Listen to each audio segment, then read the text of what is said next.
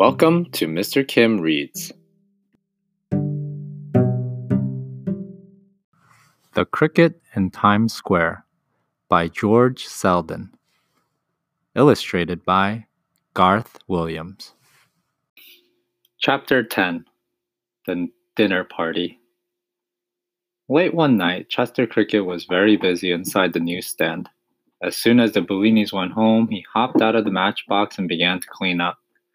First, he pushed in the box so its sides were even, and then slid over it beside the alarm clock. Next, he pulled a piece of Kleenex out of the Kleenex box and dragged it back and forth across the shelf. When the shelf was dusted, he picked up the tissue in his two front legs and polished the cricket cage so its bar shone. He wiped off the glass in the front of the alarm clock, and the radio too, until he could see his own reflection.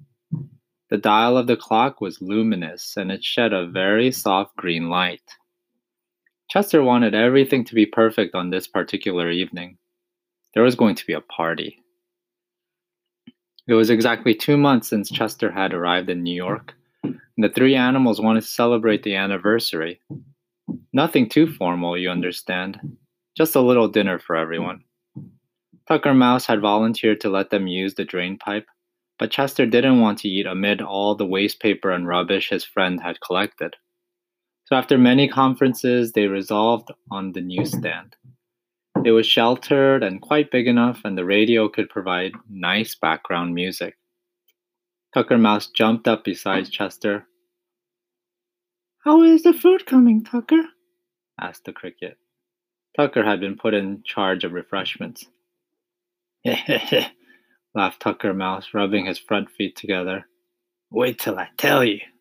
He lifted up one foot. I have 2 chunks liverwurst, 1 slice ham, 3 pieces bacon from a bacon, lettuce, and tomato sandwich, some lettuce and tomato from said sandwich, whole wheat, rye, and white crust, a big gob coleslaw, 2 square from a Hershey chocolate bar, the end of an O. Henry candy bar with nuts.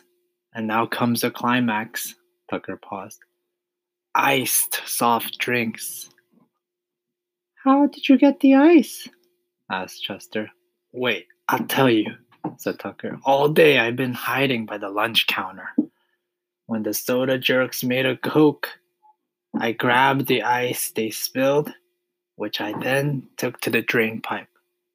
There, he went on with especial pride. It happens I have a heat-proof, insulated bag saved up for just such an occasion. I put in the ice, shut up the opening. We have ice. Nice, eh? He sat back on his haunches and grinned at Chester. "Very nice," said Chester.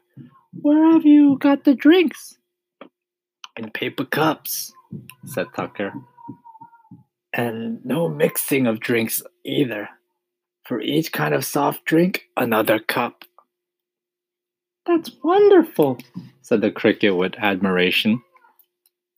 "Oh, it's nothing really," said Tucker, waving a foot. "I mean, it's something, but nothing too much." He looked around at the shelf and clock and everything. "You are to be congratulated on the cleanliness.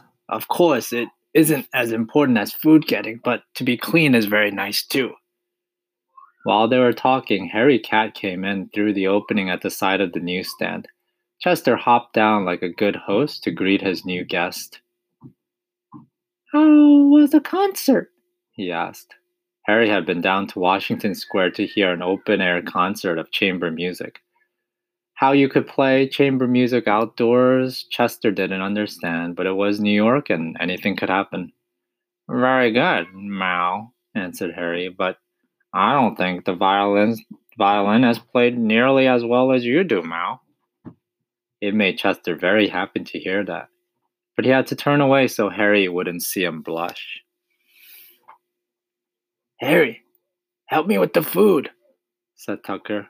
He jumped down to the floor and scurried over to the drain pipe. The mouse and the cat put all the different courses over to one side with the soft drinks, so everyone could just go up and help himself. It was buffet style. Tucker and Chester sat on the shelf, and Harry, who was taller, sat on the stool, but his head was on a level with theirs. Tucker Mouse took great pride in cooling the soft drinks. There were 4 cups, one with Coca-Cola, one with Pepsi, one root beer, and the last orange pop.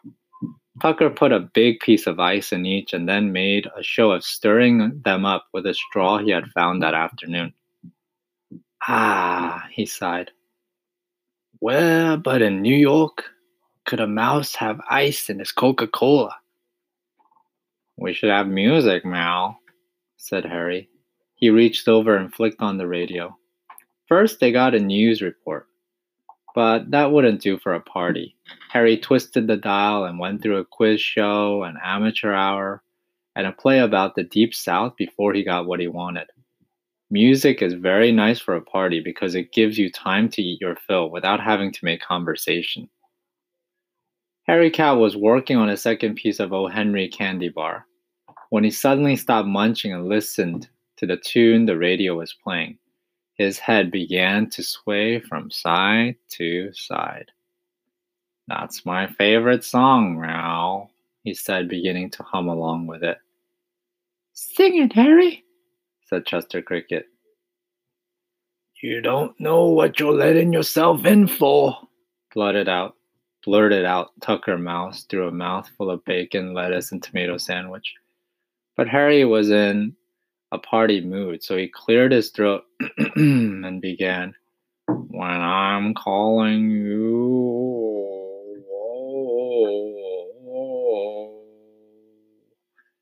Harry had a delightful yowl that went very well with the lyrics of the song. You see what I told you? Groaned Tucker. Harry went right on, however. Will you answer true?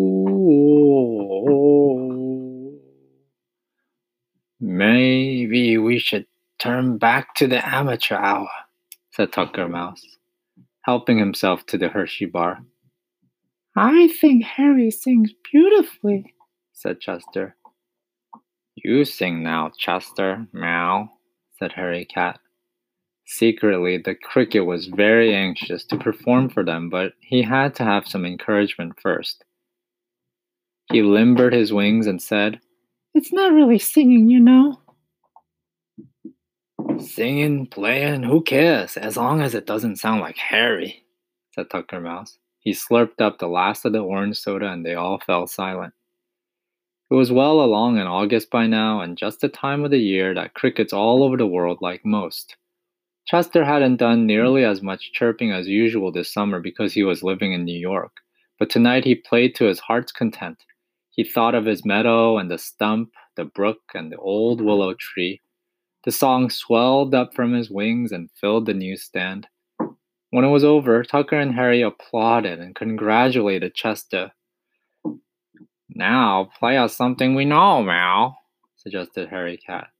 Well, I don't know if I can, said Chester. All my songs are my own compositions. Listen to the radio and play what it does, Meow, said Harry. He turned up the music. Chester cocked his head to one side. The radio was playing the Blue Danube Waltz.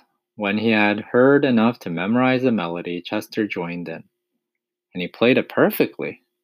The cricket was such a natural musician that he not only chirped the tune, in a few minutes he was making up variations and spinning them out without ever losing the rhythm of the waltz. He found that by tilting his wings, he could make the notes go higher or lower just as he wanted. Chester got an ovation from his friends. Harry Cat, who had crept into the Metropolitan Opera House a few times and knew how people acted there, shouted, Bravo! Chester, bravo! Meow. Of course, after such a sample of his talent for imitating songs, his friends insisted that he keep on, and Chester was happy to oblige. There's nothing like a good audience to encourage a performer. The next selection from the radio was a group of Italian folk songs. Chester picked out the different melodies and chirped them along with the orchestra. After the folk songs came a group of operatic arias. It was easier for Chester to play the ones written for tenors than the ones for sopranos, contraltos, and basses, but he did them all beautifully. Each time he stopped after singing a new piece, the animal shouted, "More! More! More!" So Chester went right on. Now came a South American rumba.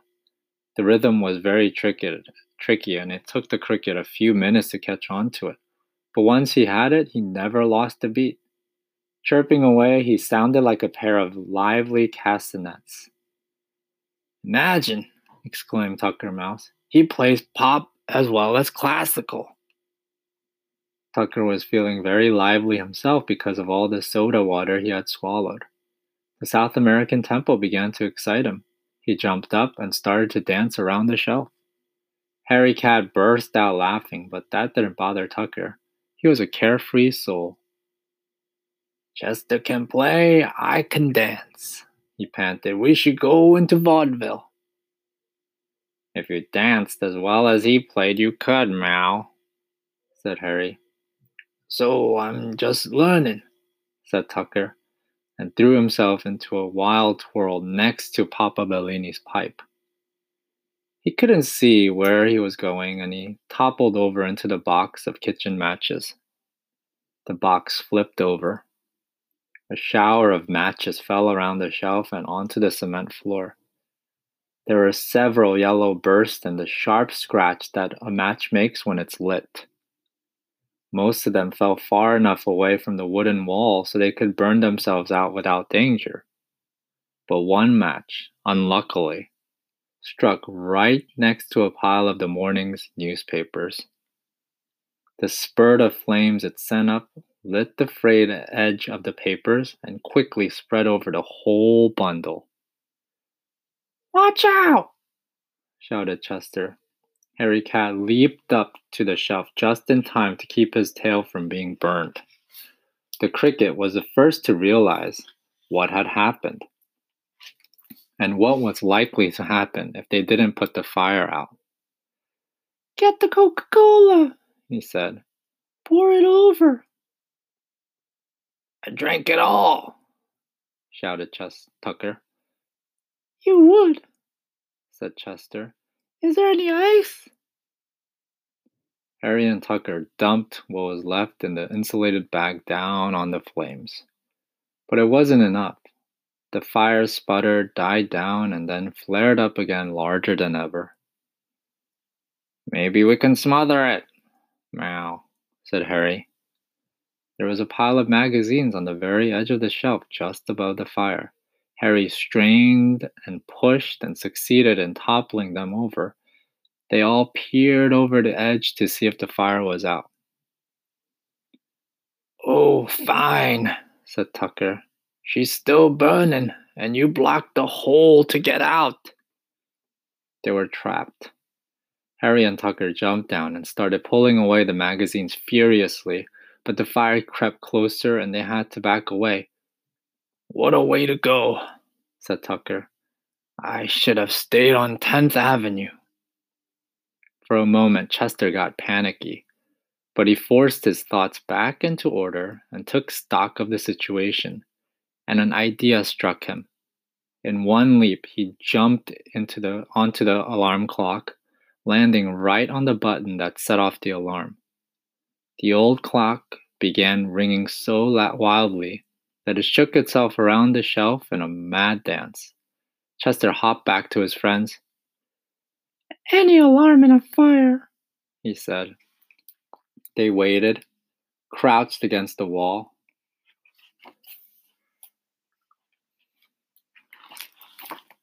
On the opposite side of the stand, the flames were lapping against the wood.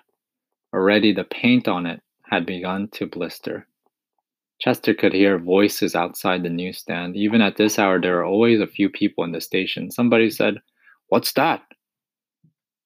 "I smell smoke," said another. Chester recognized the voice. It was Paul, the conductor on the shuttle. There was a sound of footsteps running away, then running back again, and a hammering began. The newsstand shook all over. Somebody get the other side, said Paul. The cover was wrenched off. Clouds of smoke billowed up. The people standing around were astonished to see, through the fumes and glare of the fire, a cat, a mouse, and a cricket, running, jumping to safety.